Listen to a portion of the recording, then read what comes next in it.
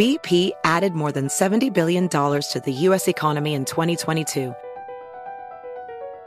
Investments like acquiring America's largest biogas producer, Archaea Energy, and starting up new infrastructure in the Gulf of Mexico.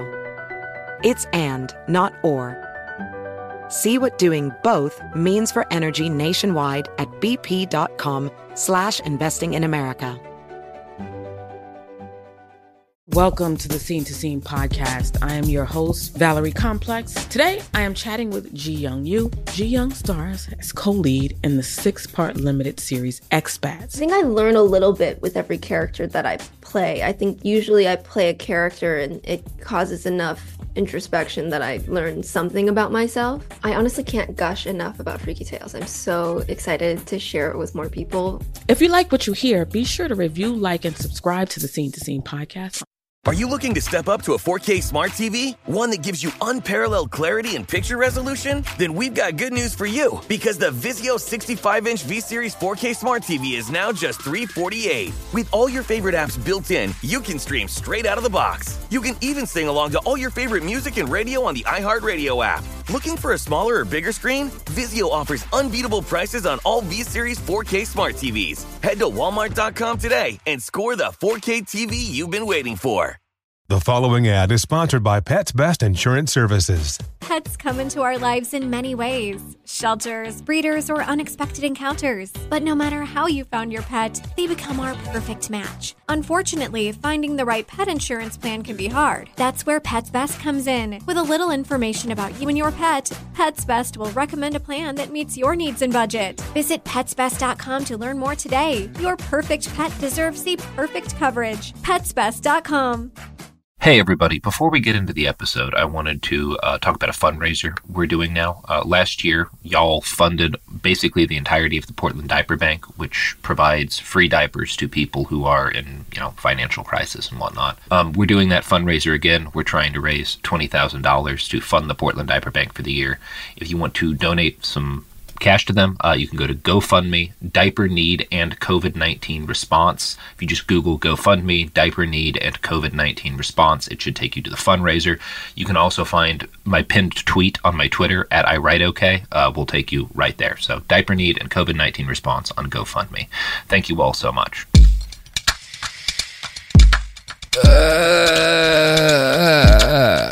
Hello? This is Behind the Bastards, a podcast that...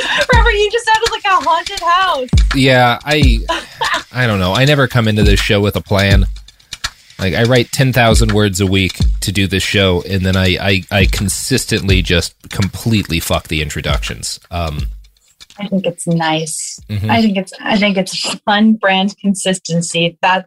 That's our Robert. People are thinking that's our Robert. It's it's easy to have a consistent brand when your brand is being like a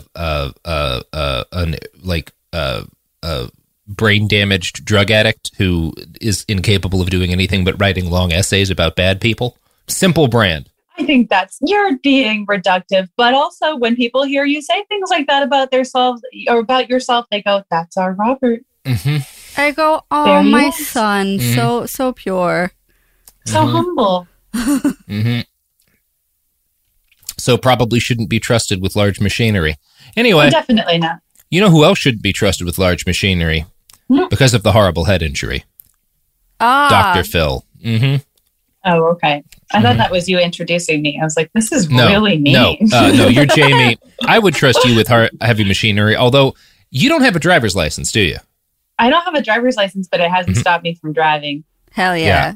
Yeah. Well, good for you, Jamie. I could probably get I could probably get a driver's license if I really wanted to. I just don't want to. That's not true. I've failed the test several times. The key thing about cops, Jamie, and this is some free advice for all of you out there, they're never ready for you to just tuck and roll. You know, like as long as you're driving a cheap car, if they start to pull you over, just tuck and roll and then fucking book it. Like I guarantee you, they will not be ready. Yeah, I like it. They're just not going to be ready. And anyway, we should probably talk about Dr. Phil some, huh? Sure. Yeah, let's do it. Probably chill out with our fill out. I need to go, actually. Okay, that's fair. What if I just logged out of this? This has been the final episode of Behind the Bastards. I'm so sorry. All right. Let's chill out with our Phil out. Just a big old pudgy, bald-headed Phil just flopping around. With a nice moustache. Not even flopping around. Like a skink on a hot rock. Okay. Okay. Later that year, so Dr. Phil helps Oprah out, and like saves her bacon, and she brings him on her show and does her verdict episode. In that statement? Money? She was getting sued for a lot of money and defamation and shit. It was potentially something that would have really damaged her bottom line. I was like, I don't know this lingo. Okay. So Dr. Phil later that year would become a regular part of her show. And this was part of a pivot in Oprah's show where she went from doing a normal talk show to what she called Change Your Life TV. Yeah. The goal of Change Your Life TV was to take the experience people had in Phil's seminars, the very public, crowd-influenced catharsis of emotional change, and put that shit on television for everybody to watch. Mostly, this involves Dr. Phil confronting people aggressively about their flaws so they would cry and say they learned something. Quote, this is Dr. Phil explaining his methodology. Yeah. In order for people to change, there has to be a dramatic event. I think coming on the Oprah show as an event in itself is a watershed occurrence in people's lives. They get told the bottom line truth about where they are. And in that environment, I don't think they will ever forget it. If you embarrass people on national television, they remember. I mean, that's, that's not untrue. That's not untrue. Okay. Accurate, Dr. Phil. Accurate. Jesus. Okay. Yeah. So he's really heading into the villain years. Yeah. He's solid. I mean, he's been in villain territory this whole time. Right. So on Oprah's show, Dr. Phil focused on clients whose problems were things he could justify yelling about to them or yelling at them for. One early case was a husband who was verbally abusive to his wife, calling her obscene names. Phil could not just condemn the man, but he didn't just condemn the man. He made the man's wife tearfully recount everything he said to her on TV.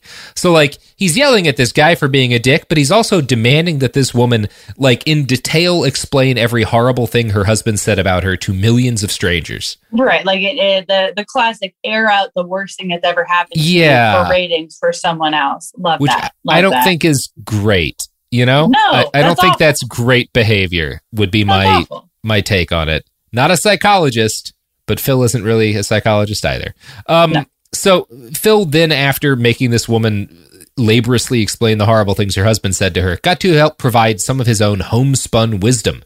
In this case, he told the wife, "You taught him how to treat you."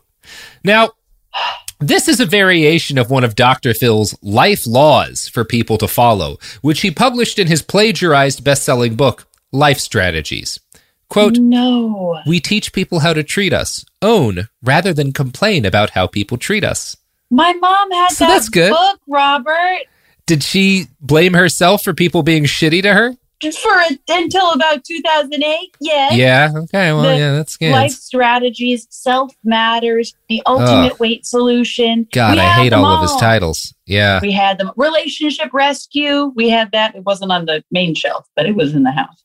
It was in the house. It was somewhere up in there. Yeah. Well, I don't know. Did it rescue your relationships?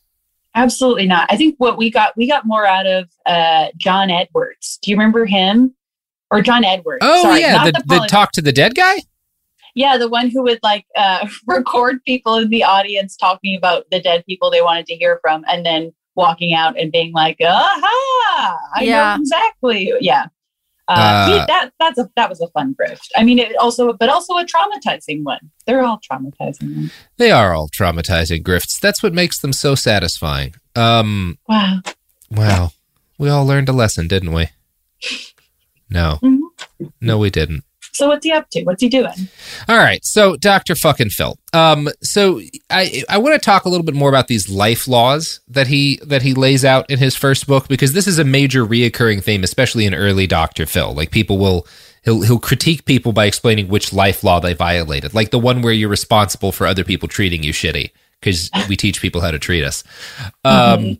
Which is like an inversion of the truth, which is that if you're like abusers and predators are good at spotting your vulnerabilities and taking advantage of them, right? And so you need to be aware of your own vulnerabilities because you need to be aware of how dangerous people might take advantage of you. That's the non-toxic way of framing that. The toxic way is, hey, you taught him to be like that. Like, no, you didn't. He saw that you had this vulnerability and he took advantage of it. That's a fair way to put it. That's one of the most abusive tactics in the book. Like, well, actually, it was your fault. And if you weren't so weak, this wouldn't have happened to you. And it's like, oh, go fuck off and die. I want to try this logic with like crimes. Like the next time I'm caught speeding, like, look, officer, you taught me how to drive this car that way. Like by having the road be this straight and me be this drunk, you kind of taught me to speed. You know, I will say that every time I try to teach my dog something, it's a very low stakes version of that. They're like, well, didn't you teach him he could poo-poo on your floor when you don't feel like standing up? And I was like, yes, I guess I did. Christ in heaven. Okay, so here's how he introduces the concept of life laws in his book. Quote, life laws are the rules of the game. No one is going to ask you if you think these laws are fair or if you think they should exist. Like the law of gravity, they simply are. You don't get a vote. You can ignore them and stumble along, wondering why you never seem to succeed. Or you can learn them, adapt to them, mold your choices and behavior to them, and live effectively. Learning these life laws is at the absolute core of what you must master in this book to have the essential knowledge for a personal life strategy. He went from zero to being like, my laws, much like the law of gravity. That is galaxy brain. That are as unavoidable and as unchanging as the tides. As gravity.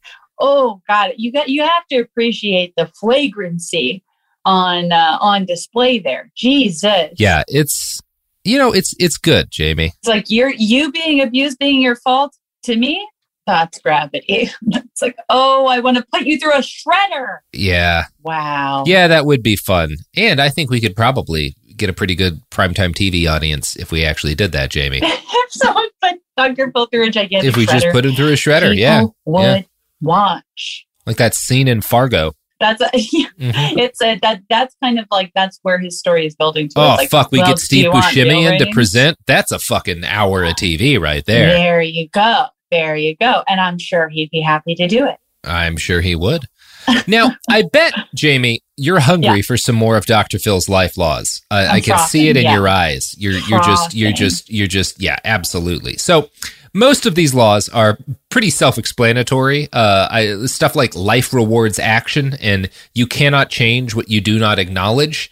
My favorite is people do what works, which boils down to the idea that we engage in bad behavior because it rewards us in some way. So, Dr. Phil says, if you want to stop the behavior, stop rewarding yourself for it, which makes sense until you think about the way, say, heroin or junk food works, because you can't stop it from, the reward is the thing, right?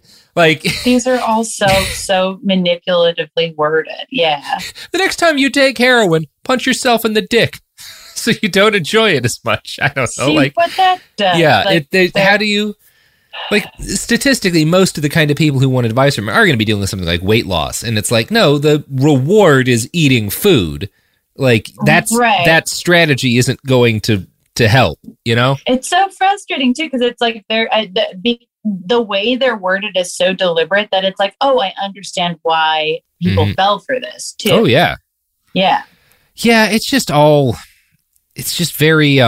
very transparent nonsense for the most part. It's words in a certain sequence and charging you, $18.95 for a hardcover. You got to give the man credit. It is words in a sequence. That is undeniable. That Dr. Phil. That was a sentence. The man uses sentences. You know, you got to give that to him. You can't take that from him. So yeah, some of his rules are, however, a little more sinister. Probably the worst, one of the worst is, I don't know, there's a lot of worsts. One is, you create your own experiences. Here's how he explains that one. Don't play the role of victim or use past events to build excuses. It guarantees you no progress, no healing, and no victory. You will never fix a problem by blaming someone else. That's, first of all, not true. And that's just like, I mean, yeah, he's just clearly not even good at the job he's getting famous for saying he's good at. That's so backwards. Yeah, I mean... He sounds like a fucking Catholic priest. He's like, oh, push your emotions down, okay?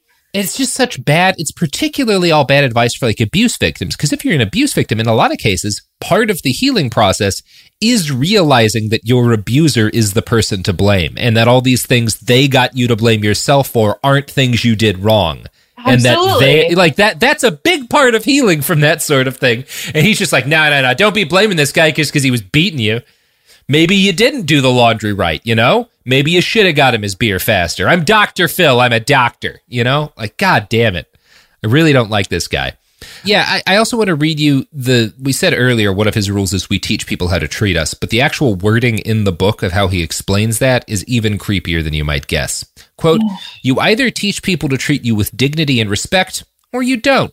This means you are partly responsible for the mistreatment that you get at the hands of someone else. You shape others' behavior when you teach them what they can get away with and what they cannot. This is like, God, you're just like, oh, God, okay, so what did you do that you need to believe this in order to live with yourself? Yeah, right? So Jesus fucked. fucking Christ. Yeah, he's really a bad person. I don't like him. We had this at my house. Wow. It was next to, I like clearly remember it being next to my mom's bed.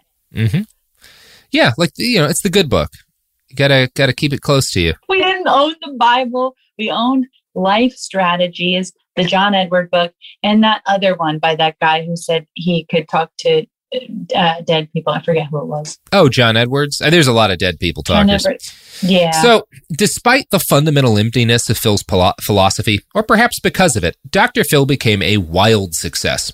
His first episode ran in 2002 of the Dr. Phil show, like he spun off pretty quickly, and he's been on the air ever since. He instinctively knew that the real money in this sort of TV was leaning in towards the most tragic and risque stories: drug addiction, spousal abuse, troubled teens, all that good shit.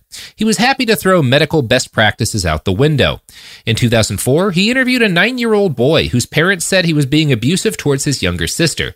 Dr. Phil said the child had 9 of the 14 characteristics of a serial killer. Then he added, Jeffrey Dahmer had 7. Jesus. Oh my God. That is a very well-crafted insult. That's beautiful.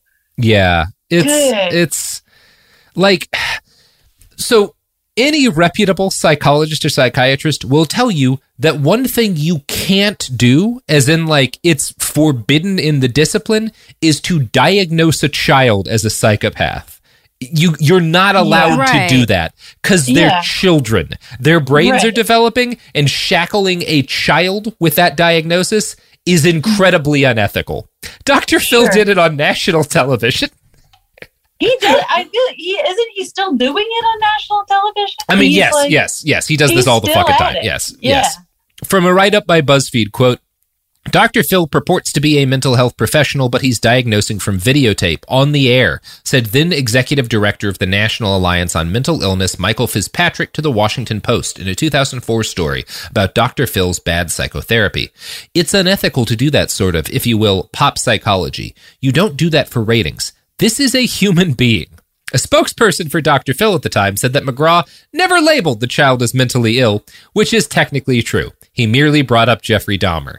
So there you go. This is like just next level. It all rings like semi-familiar. It is kind of like interesting to think about how used to, as a culture, how used to we are of like Dr. Phil saying the most fucked up thing he can possibly think of at a child because he's been doing it for 25 years. Yeah. And I love how from the beginning. Yeah. I was like, oh, that wasn't an escalation. It was just always that. No, people have been complaining about Dr. Phil in this way from the very beginning of his career, and it has never made a difference for a single second. And it's never made him less money, it doesn't seem like. This is so fucking bleak. I think it's just made him more money, which is good. I mean, he picked a good life strategy, you know? He's getting more money than I do.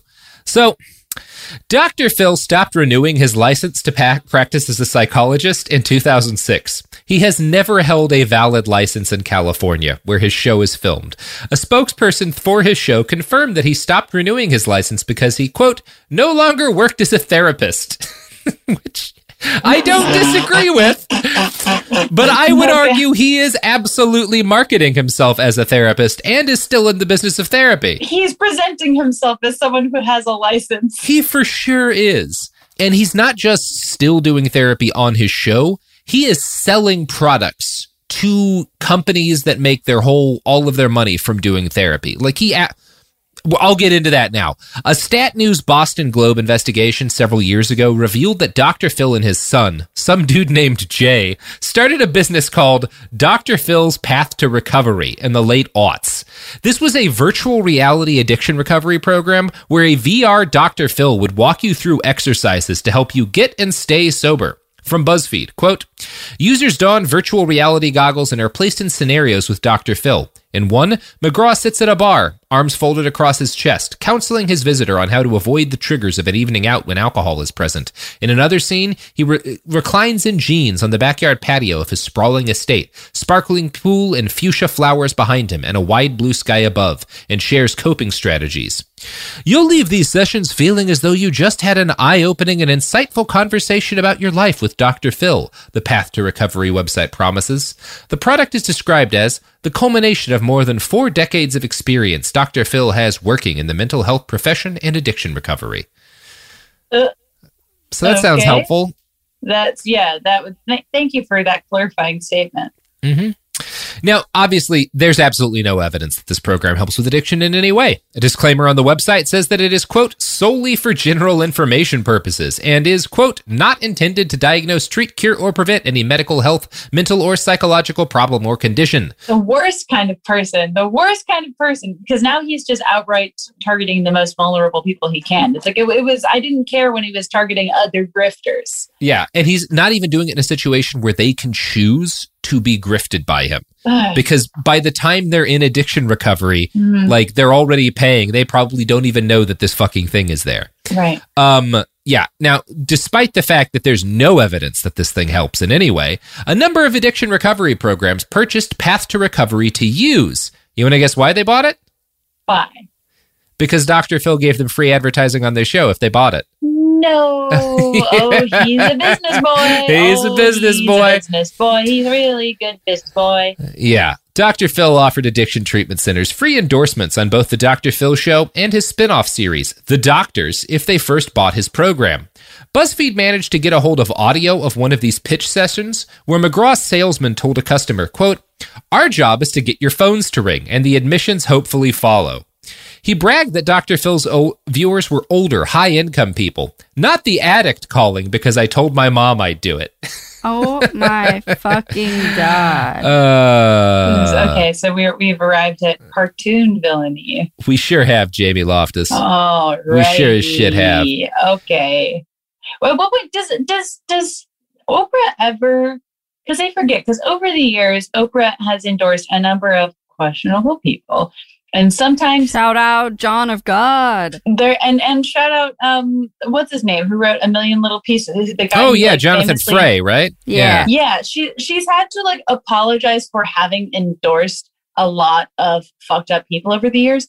That moment has never happened for Dr. Phil, right? She's never backed off.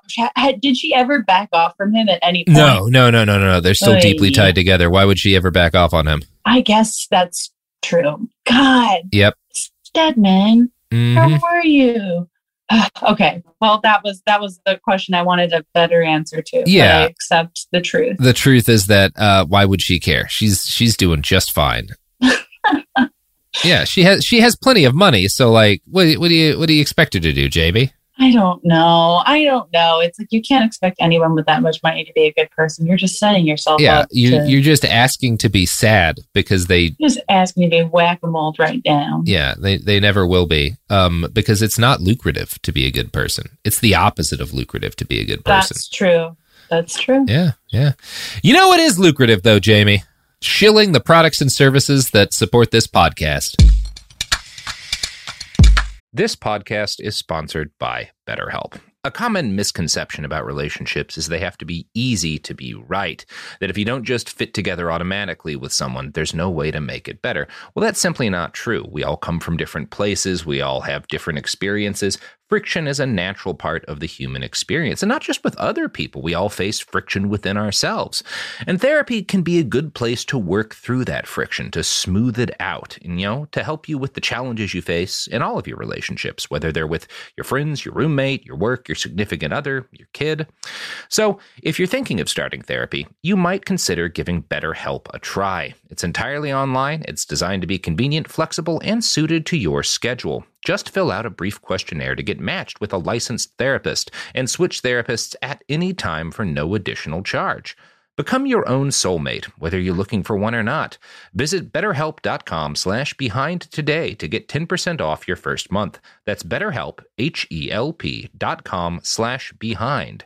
BetterHelp.com/behind today. BP added more than $70 billion to the U.S. economy last year by making investments from coast to coast. Investments like building charging hubs for fleets of electric buses in California and starting up new infrastructure in the Gulf of Mexico. It's and, not or. See what doing both means for energy nationwide at bp.com/investing in America. Tired of spills and stains on your sofa? Wash away your worries with Anabei. Anabei, the only sofa that's machine washable inside and out, where designer quality meets budget-friendly prices. That's right, sofas from only $639. Anabei brings you a no-risk experience with pet-friendly, stain-resistant, and changeable slipcovers made with performance fabric, cloud-like comfort with high-resilience foam, and hypoallergenic featherless down that needs no fluffing. Their steel frame ensures longevity, and you can rearrange the modular pieces anytime. And here's the cherry on top, up to 60% off site-wide. It's backed by a 30-day satisfaction guarantee, so if you're not absolutely in love, send it back for a full refund. No return shipping or restocking fees. Every penny back. Join the revolution of easy, clean, stylish living with up to 60% off at Anabei.com. That's ANABEI.com. Offers are subject to change and certain restrictions may apply. Billie Eilish and Phineas O'Connell, they're with us today on Crew Call. I'm your host, Anthony D'Alessandro. Billie's vocals, it was automatic art. I had to choose a more challenging route than just da da da da. You know what I'm saying? It could have been easier. And a lot of people have asked me how did you choose to have it be so soft and so simple? And what else was it gonna that's what the song wanted. Thanks for listening to this episode of the Crew Call podcast on Deadline. We're back. And I am just having a great time talking with my friend Jay Loft about Dr. Phillimar. What's his middle name? That's disappointing. Philip Calvin McGraw. Calvin, yeah. Jamie, I just talked to you about how Dr. Phil has this VR addiction treatment thing, and he yes. basically gives treatment centers free advertising if they buy it. I hate it. Okay. You want to guess the quality of the facilities that take Dr. Phil up on this offer? Only the best, right? Oh, is it worse than nothing? Oh, Jamie, it's a lot worse than nothing in some cases. Ooh, okay. One facility that took Dr. Phil up on this offer was Inspirations for Youth and Families, a Fort Lauderdale-based treatment center for teenagers. Phil actually highlighted the facility, run by Corcoran Walsh, on his show the day he announced his new VR program, saying, "We think outside the box in designing what addicts need. What you need is something that pops out of the noise, something that rises above the noise, like a distinctive voice. And that voice, in this case, is me." Dr. Phil then introduced Walsh, saying she ran the nation's leading family addiction treatment and dual diagnosis center. BuzzFeed actually investigated the facility and found that it had a well-documented history of children escaping and getting into danger. Stephen Sardoui, a PI who was hired to find 2 different girls who escaped from the facility and disappeared, said, "It seems to be an ongoing problem in that particular facility. Obviously, there's a gap somewhere, a loophole somewhere in the system where they're just leaving." In the last 2 years, Inspiration staff members made 180 reports to police about children in their care going missing. Sometimes the teens left for days or even escaped the state. One escapee wound up prostituting herself for drugs. A number of the teens wound up finding drugs one way or another after getting out of the facility. 6 were arrested. 2 were hospitalized. One group who escaped together later robbed a homeless man. BuzzFeed talked to Jill Walters of South Carolina, whose 17-year-old escaped from Inspirations in 2016 and wound up on the street in Miami. She explained why she initially had chosen Inspirations to help her boy. Quote, "They touted this. We were on Dr. Phil. They used that as, we must be a great facility because we were on Dr. Phil. Well, that has nothing to do with how the facility is run. You entrust your child to the care of these people, and something like this happens." It's good shit. God, that's that it wouldn't stop getting worse. That is so fucking off. It's like, I mean, it's pretty bad. It's pretty bad, Jamie. It speaks to like, yeah, just the level of clout he still upholds too, because it's like, yeah, I guess that if you think about it for a while, you're like, oh well, he's not a licensed doctor, and look at what he's actually saying. But it's like the world was reinforcing his bullshit for so long. That is so evil. Oh my God. Yep, it is evil, Jamie. It sure is. But you know what's not evil? What? The products and services that I just advertised on this podcast that we're not actually cutting to again. I have a problem, no. Jamie. I have a problem. You can't stop thinking and about I can't stop. I can't stop pivoting to ads. You know. You've been. I mean, I'm. You know what, Jamie? I'm an addict. Oh my God! Get it? What? Oh yeah. I don't get it. Can you explain that to me? I hated it. That one's a good one. That's a keeper. You know what? We're done with the episode. Go home. I nailed it. Wow. We got to end with Dr. Phil ruining the lives of children. I mean, I guess that is where the story is going to end no matter what. It's where it began and it's where it'll end. Yeah. It's how it will continue, I'm sure. Dr. Phil. Just kill me now. Okay. I am gonna continue to advocate for put Dr. Phil through a gigantic human-sized shredder on live TV. I think that is the kind of dystopian television. Like, we're already at Masked Singer. That's the next logical step for me. Is fair enough. Put a hated evil person through a shredder. Mm-hmm. It's the modern guillotine. Big old shredder. Yeah, it's the best way to do anything, really. Yeah. Is a shredder. Anyway, Jamie. J-Loft. Yes. Jaloftus. Mm-hmm. Joe Loft. Joe Loft? Sure. Joe Loft. Oh, God. Yeah. We're actually still talking about Inspirations. So court records also reveal that the center's co-owner, Christopher Walsh, is by his own admission a habitual drunkard who in 2015 sued a resort for serving him alcohol, saying they should have known he couldn't handle it. And boy howdy, does it ever get worse. Let's talk about Todd Herzog. Yeah. Oh yeah. Boy. Yeah. That's the end of the Inspiration stuff. But so Todd Herzog was a repeated guest on the Dr. Phil show. Now, Todd's backstory is that he won Survivor back in the early aughts. He got like $1 million and then became developed a horrific addiction to alcohol, like a life-threatening addiction. Now, Dr. Phil and his producers must have salivated at the combination of disastrous alcoholic and reality TV star. Here's how Stat News described what happened next. Quote, Herzog told Stat and the Boston Globe that he was not intoxicated when he arrived at the Los Angeles studio to film the Dr. Phil show. Okay. In his dressing room, he said, he found a bottle of Smirnoff vodka. He drank all of it. Then someone handed him a Xanax, he said, telling him it would calm his nerves. So this guy who handed him the Xanax managed to sober himself up enough to try to go on TV, and Dr. Phil's people basically allegedly made sure there was a full bottle of vodka and gave him a Xanax. Just because, I think the reasoning is the more of a disaster you seem like on air, the more marketable you are. Yeah. Right. Which is a proven model given the star of the show. That is like Bachelor levels of fuck-uppery. Oh no, yeah. Jamie. Let's get as close as we can to killing people. Dear sweet Jamie Loftus, we are not even at the worst part yet. Oh no. Okay, keep going. Keep going. So by the time Herzog got on stage, he was so wasted that he could barely talk or function. Dr. Phil and his assistant walked them out themselves, making a big show of helping him while highlighting just how wrecked he was. And I want you to listen to this. Jamie, I want you to watch this, obviously, but I want everyone at home or in your car or pooping or whatever it is you're doing. God, I can't describe the anxiety of seeing Robert Evans has started screen sharing. I know. I know. All right.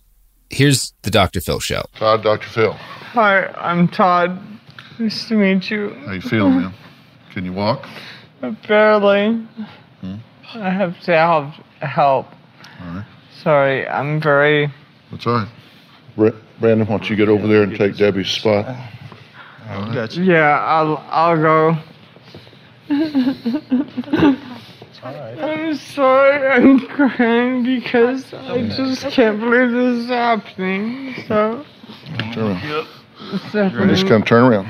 1, 2, 3. Here we go. What do you guys have? So that's all I want to play of that. He can barely move. It is fundamentally unethical to have someone in that state on your television show. Even if they had been inebriated of their own volition and not being like fed drugs, even if they had consented earlier, I don't think you can consent to that. Yeah, no, absolutely not. Like, God, that is like the worst situation imaginable. That is fucking evil. Yeah, it's not good, Jamie. It's just not a good thing to do, I would say. I would recommend not doing that. If someone asked me, should I take someone who has a problem with addiction and give them drugs and then film them disastrously wrecked, I would say, no, that sounds like an evil thing to do. That is absolute cruel. God. Oh, it's cruel and good, Jamie. Having seen that. Cruel and good. Ooh. And they just had that on in waiting rooms. That was just what you watched while you were waiting to see the dentist. Yeah. Fuck. So when questioned, representatives of the Dr. Phil show deny that they provided Herzog with alcohol and drugs. They said junkies lie, in essence, about his claims. And then they pointed out that they weren't a medical facility and couldn't watch their guests at all times. The director of the treatment facility where Herzog agreed to go for help at the end of the show, however, was horrified when he saw him on television. He was so upset by the condition that Dr. Phil let Herzog appear on air in that he refused to ever have anything to do with the Dr. Phil show again. So this was so outrageous that it convinced the head of a treatment program that all of the free advertising the Dr. Phil show could provide was not worth the ethical compromise of dealing with that man. You can't really hand it to him for that, but that's fucking something. That's sure. So bleak. Yeah. Yeah. It's just, you have to really, do bad to convince someone of that, I think. Like that's that's throwing a lot of money out. And I don't know, I'm not going to say all people in the rehab facility business are sketchy, but there's a lot of sketchy motherfuckers in that industry, you know? Yeah. It's cool and good, Jamie. Wow, I feel really not very good. Jamie, thank you so much for saying that. You know, here at Behind the Bastards, that's exactly what we go for at all times. Every time I convince myself that this is going to be a fun one, and every time, except the one time, I'm dead wrong. Yeah, even worse than I could have conceived. All I ever want is for you to feel bad. Thank you so much. That's my whole goal, you know? You're a successful person. I'm not a hero. Person. I'm just, I'm a hero. Okay? I'm a hero, you know? I'm not a hero, period. Todd Herzog's story does not appear to be an isolated one. No. Jordan Smith appeared on The Dr. Phil Show in 2012 in an episode titled young, reckless, and enabled. Smith's aunt claims she contacted the show to help get her niece off of heroin. When they arrived in LA from out of state, Jordan started going through withdrawal. Her aunt told a show producer that her niece needed heroin and something else to help with the withdrawal. The producer suggested that they go to Skid Row and buy heroin together. She then told them not to say who made that suggestion later. Now, guests like Smith receive free addiction treatment at an expensive center after their appearance on the show, which is why many do it. But prior to taping, no medical treatment is provided or offered. Smith and her family were in Los Angeles alone for 2 nights before taping. A less trusting person than me might suggest that the show does this so that these people will be extra fucked up and sad when it comes time for them to be on television. Sure. Yeah, it's very ethical. That is extremely, like, you have to be thinking so hard to come up with something like that. It's so innocuous seeming. Wow. Yeah, okay. These people's lives are already off the fucking rails. How can we make it a little worse? I'm Dr. Phil. Joel King Parrish brought her 28-year-old daughter Caitlin to Dr. Phil for help kicking a heroin addiction. Caitlin was 6 months pregnant at the time. Her mother assumed that when they landed, they would receive medical attention, since withdrawal could endanger the fetus. But when Caitlin's mom asked the staff for help, they told her to, quote, take care of it. She took her daughter to the hospital, which she left without receiving treatment. Next, from Stat News, quote, the producer texted to say she should stay at the hospital, but Caitlin would not, and King Parrish was terrified the baby would die if her daughter did not get medicine or drugs. King Parrish and Caitlin went to the Dr. Phil studio, where another show staffer joined them. All 3 got into a cab headed for Skid Row. The staffer shot video, which later aired on the show. In it, King Parrish tells the camera, I am scared to death right now. The camera follows Caitlin from behind as she walks towards homeless encampments. King Parrish said Caitlin was gone for about a half hour while she shot up heroin. So they just went out to go buy a horse at Skid Row and filmed it. That's good TV is what that is. This is genuinely really upsetting. On top of the fact that that's an extreme disservice to her, that's also yet another example of bullshit high-rated TV heading into unhoused encampments to just frame people in completely contextless, fucked up way. I hate that shit so much. That is awful. It's I think vile. It's cool and good, Jamie. Wow. I think it's cool and good. What? I hate this shit so much. Yeah. Okay. Oh, Loftus. We do have fun on this show, though. We sure do. We sure do. Time to bust out the Franzia and really dial this up. Yeah, Franz out with our glands out. I don't know. I'm stuck making that exact kind of joke repeatedly. I'm still chilling with Philin? Chilling with my Philin. Yeah. Wow. That's gross. Mm-hmm. No, I do your back. It's all deeply uncomfortable. Robert, you know what's not deeply uncomfortable? The products and services that support this podcast? Facts. No, every one of them will gently cradle your head or whatever other part of your body you would like them to cradle. You go to sleep. Absolutely, or wherever. They'll just kiss you, They're just gonna kiss you. Mm-hmm. That's the Behind the Bastards promise. Random kisses from a product. Mm-hmm. Yep. Here's some ads. Across America, BP supports more than 275,000 jobs to keep energy flowing. Jobs like updating turbines at one of our Indiana wind farms and producing more oil and gas with fewer operational emissions in the Gulf of Mexico. It's and, not or. See what doing both means for energy nationwide at bp.com/investing in America.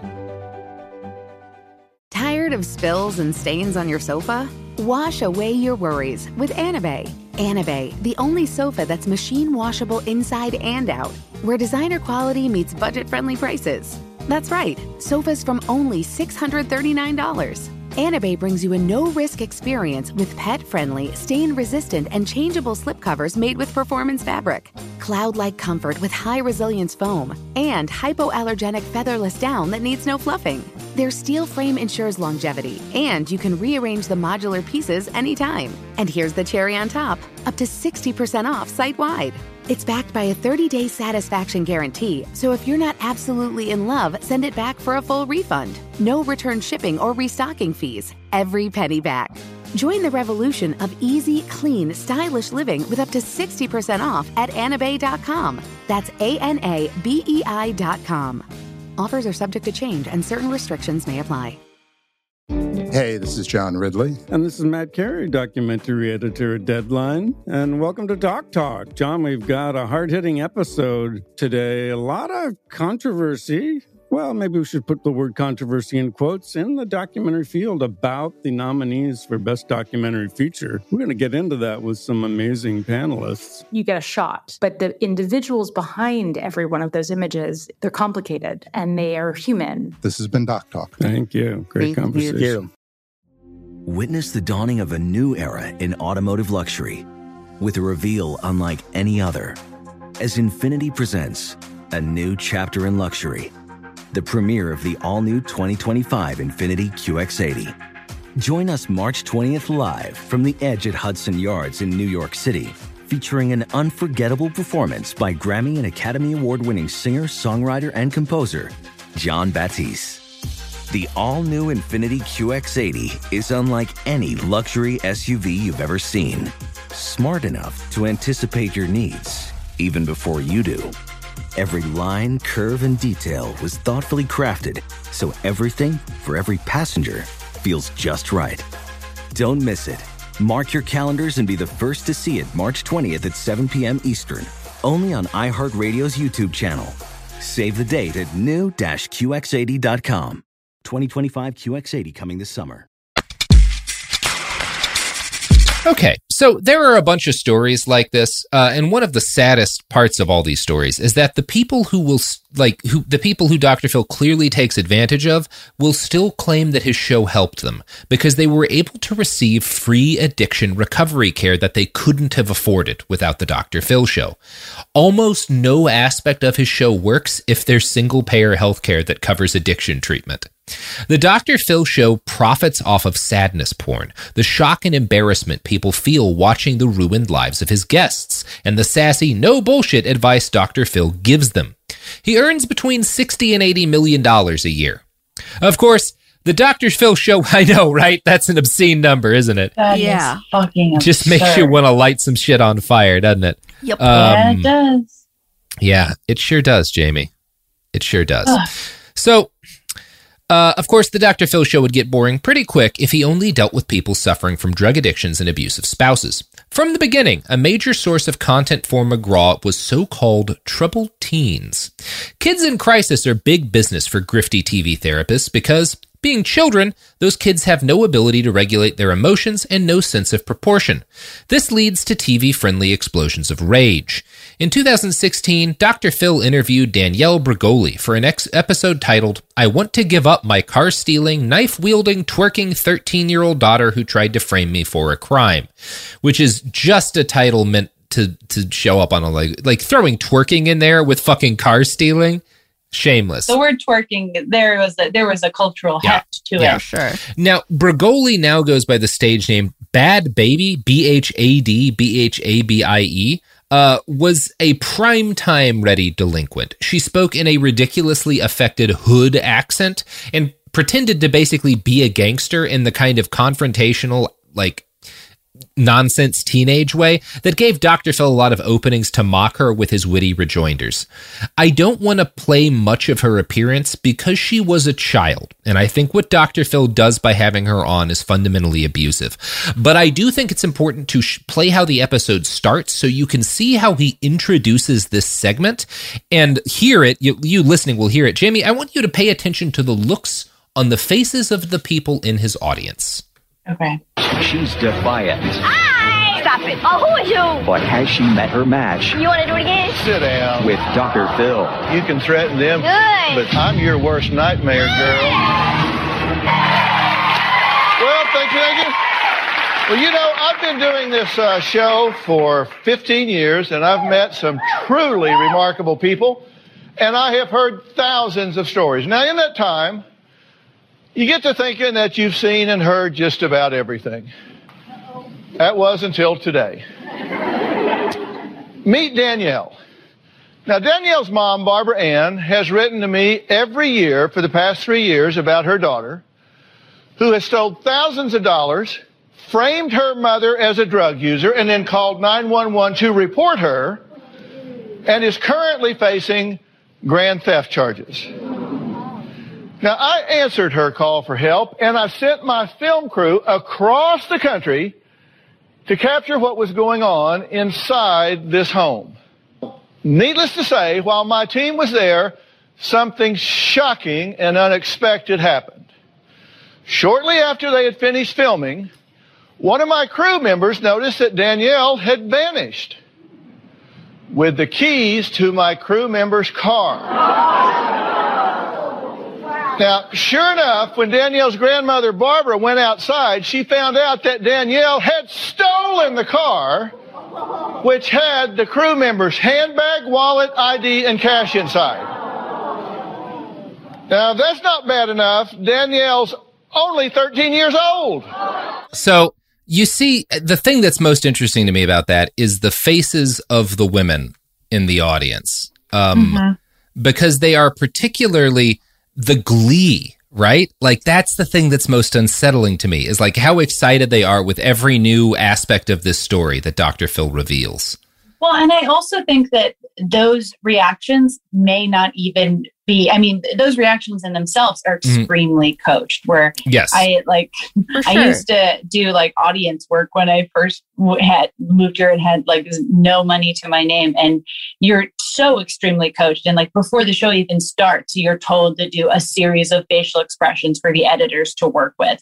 And so it's like manipulation top to bottom with how it's handled. Because it's like, not only is he obviously has no vested interest in the well-being of this kid, like he also, like, I would argue probably that editing is completely fucking doctored as well. Yeah, I have no idea if that's if those face expressions match like what was actually going down. But like, it's all, I guess, specifically the idea that they wanted to show those reactions, because I think they're trying to coach a response. They're trying to coach a response from the people watching at home too, right? The voyeurism. Like, it makes it clear none of this is about helping anyone. It's about laughing at quote unquote low class people and their problems. You know, that's what Dr. Phil really makes his bread doing. For sure. Yeah. That's great. But fuck him. Like, she went on to like have a successful, like, she's 18. She was nominated for an American Music Award. Oh, she was? I didn't know that. Yeah. Well, good. I'm glad there's a happy ending. I don't know much about Bad Baby. She's 18 now, and Jesus. like she's signed to a record label. I mean, yeah. And she is standing up for what happened to her, which I think we're you're about to get into that. Yeah. Okay. So Bregoli went viral, and within the confines of the episode, Dr. Phil positions himself as the dispenser of tough love. His prescription was to send Bregoli to one of his favorite therapeutic boarding schools, Turnabout Ranch in Utah. This is an actual working ranch where troubled teens are sent under the impression that working in the country and riding horses will get them off of drugs, premarital sex, and petty crime.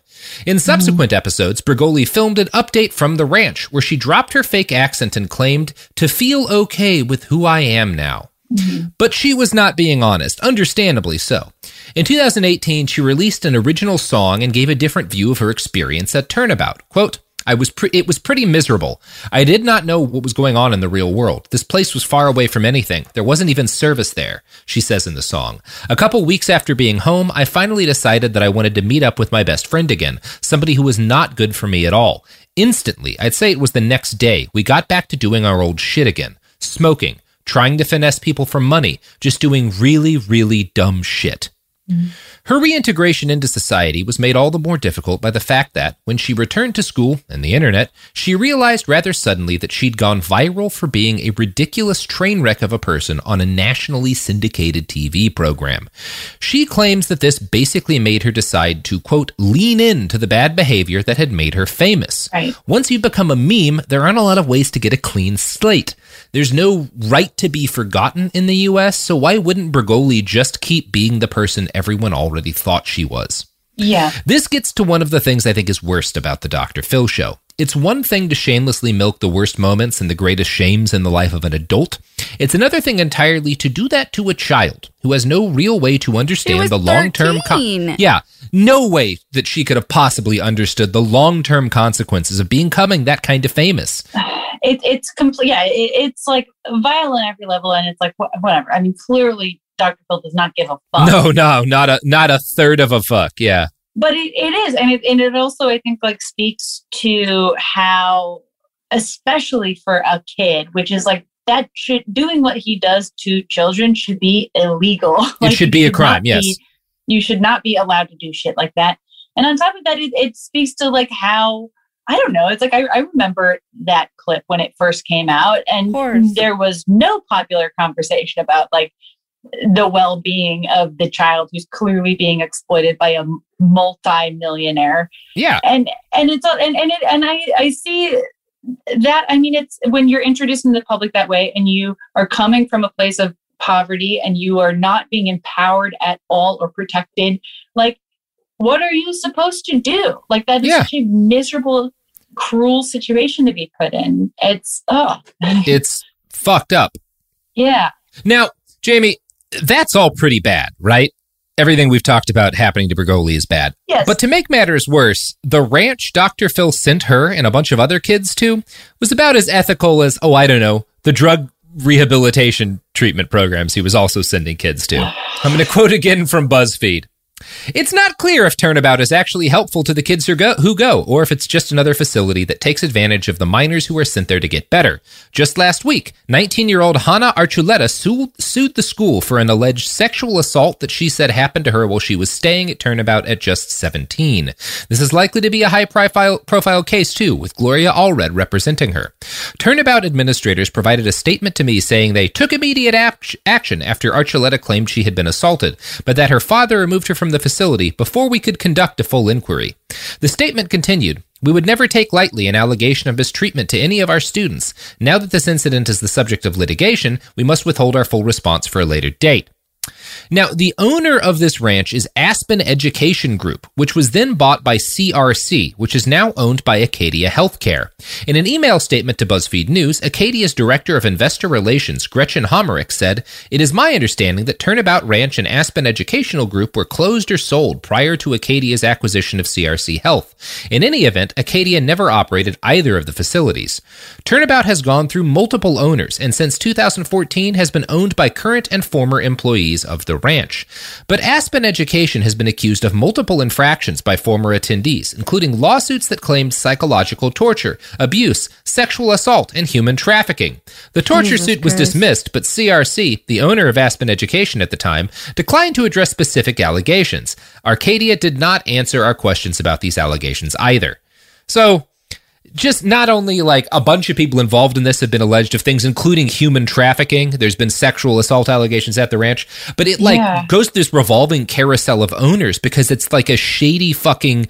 It's just like they're pumping a quick amount of cash out and then selling it to somebody else. It's so fucking shady. I'm sure that's like integral to it being able to survive at all. Like it needs to be constantly changing hands. That's I mean, the whole teen treatment industry, like I've done a number of back when I was at Cracked, I did a number of articles with survivors of these facilities. Like all of these facilities are basically child molestation factories and like child abuse factories in general. Not always molestation. Sometimes they just kill them from neglect, you know? There was the good ones. That reached the point where like Paris Hilton made a documentary about it last year. Yeah. Yeah, Paris Hilton and actually Danielle Bregoli, Bad Baby, are involved right now with going against Dr. Phil about this exact place. So it's very interesting that you mentioned Paris Hilton. It does. I don't know much about her. I'm always mentioning her. But besides the stuff that was like famous about how shitty she was 15, 20 years ago, but it seems like she's been doing some like good socially responsible stuff lately. Paris, yeah. I don't know. Yeah. It seems like she has. I mean, also, I'm like, I'm not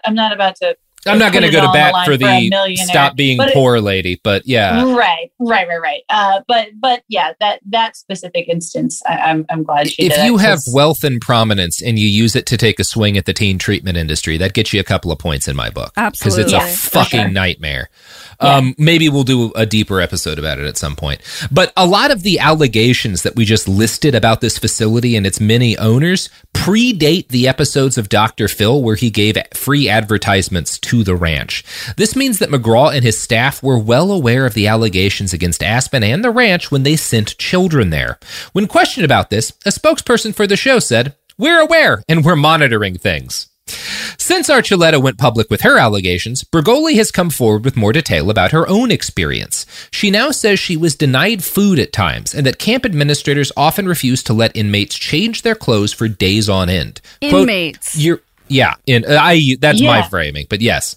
"You're helpless. You can't call your parent. You can't email your parent. If the state says they have to give you 2 pebbles, they're going to find the smallest fucking pebbles to give you.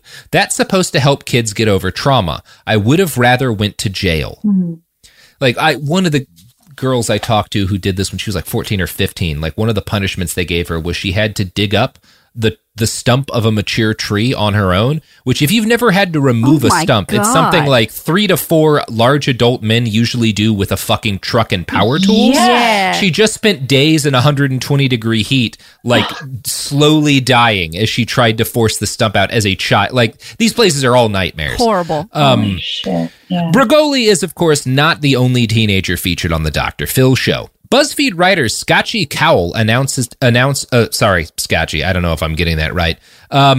that while McGraw is happy to feature children of all genders, he gets particularly aggressive with teenage girls. Quote, "Their most vulnerable private moments, screaming and crying at home, are used on the show until the very end, when their parents decide to send them to Turnabout." Mm-hmm. Every episode of the Dr. Phil show ends with an after the taping segment where the kids find out they're going to a ranch in the middle of nowhere and usually cry, which is, of course, great television. Most kids featured in this way do not get any updates on the Dr. Phil show or are at most mentioned briefly once more. Daytime TV moves too fast for the doctor to actually check back in with most of his patients. In 2008, Dr. Phil spun off and created a new show, The Doctors. Every episode of this show features a plastic surgeon, an obstetrician, and an ER doc who talk about different health topics. Yeah, this sounds like it might be shop waiting room classic.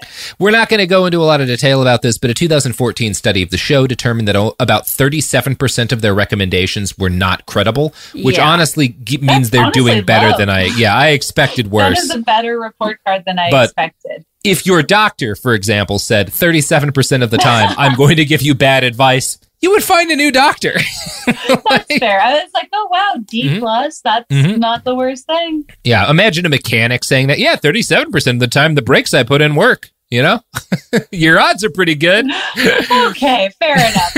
I honestly was like, there's no way they're somewhat correct. 63% of the time. Why? Yes. And again, somewhat being the operative word. Sure. We could go into a lot of other case studies of particularly egregious guest choices, but going over all these sad people and the way Phil exploits them ad nauseum kind of runs the risk of being sorrow porn itself. I do think it behooves us to look at one last case study, perhaps the most nauseating guest choice of the whole series. 24-year-old Gabby came on the Dr. Phil show in February of 2020. She had promised to act as a surrogate womb for 2 different couples. Gabby had not taken any money from them, and she could not bear children. She is infertile and chronically ill. Her father claims she has psychosis, bipolar disorder, and learning disabilities. In the show, it's revealed that Gabby's mom died right around the time she started pretending to be a surrogate, which was also a period where she was the victim of constant bullying at school. From BuzzFeed, quote, "Her scam wasn't illegal because Gabby never asked for money or items from the couple she lied to. It's just tragic, hurtful behavior from someone deeply isolated and in dire need of mental health care from multiple past traumas. Most of the episode focuses on the producers following Gabby around backstage, begging her to come on stage when she clearly doesn't want to. They call her difficult and volatile, and though she signed an appearance release, it's not clear to the audience that she has read and understood it. When a producer asks her on camera to confirm she understands the waiver, she doesn't respond and covers her face with the pages of the release.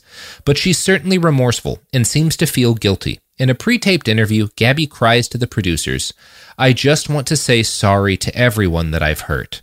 When she walks off the stage in anguish, McGraw merely sips his water and sighs. The episode is near unwatchable. Yeah, I mean, that doesn't sound like consent was gained at all. I mean, there were so many red flags throughout. It doesn't sound like she's capable of consenting to that. Yeah. I don't even know what to think. I mean, that entire, because I don't trust any of the information that anyone is presenting in this way. But that's just, I mean, very clear. This is not an issue that should be handled on television with an national TV. Doctor. Yeah, by an unlicensed to say doctor. The very fucking least. That is just fucking despicable. So, Dr. Jeff Sugar, an assistant professor of clinical psychology at USC, provided a description of the Dr. Phil show that I think acts as good a coda to this episode as anything. Quote, "It's a callous and inexcusable exploitation. These people are barely hanging on. It's like if one of them was drowning and approaching a lifeboat, and instead of throwing them an inflatable donut, you throw them an anchor." And that's Dr. Phil, baby! D-Phil! I am so upset about this was like one of my the toughest listens of all time, maybe because he's just still such a real present public disgrace and danger, but holy shit, I can't even enjoy Dr. Phil memes. I was gonna show you Dr. Phil memes. Not worth it. Fuck it, fuck him, put him through a shredder. And you at home, put yourself through a shredder. But a good kind of shredder that makes you healthy. A cool, life-affirming kind of shredder. Yeah. In a way, isn't that just capitalism? Put yourself through a shredder. Oh, yeah. Well, with that, Jamie, I think it's time for you to plug a pluggable and get the fuck out of this Zoom call and go live your goddamn life, Jamie. Go live your fucking life. I'm dying to live my life. So you can listen to the podcast. You can listen to Bechtelcast. You can listen to Lolita podcast. You can listen to My Year in Mensa, and you can listen to my new show about Kathy Comics that comes out in June. God damn it. And all of you at home, Robert, this was miserable. Damn God yourself. Yeah, it was, Jamie. It really was. All right. Well, fuck the internet and fuck life.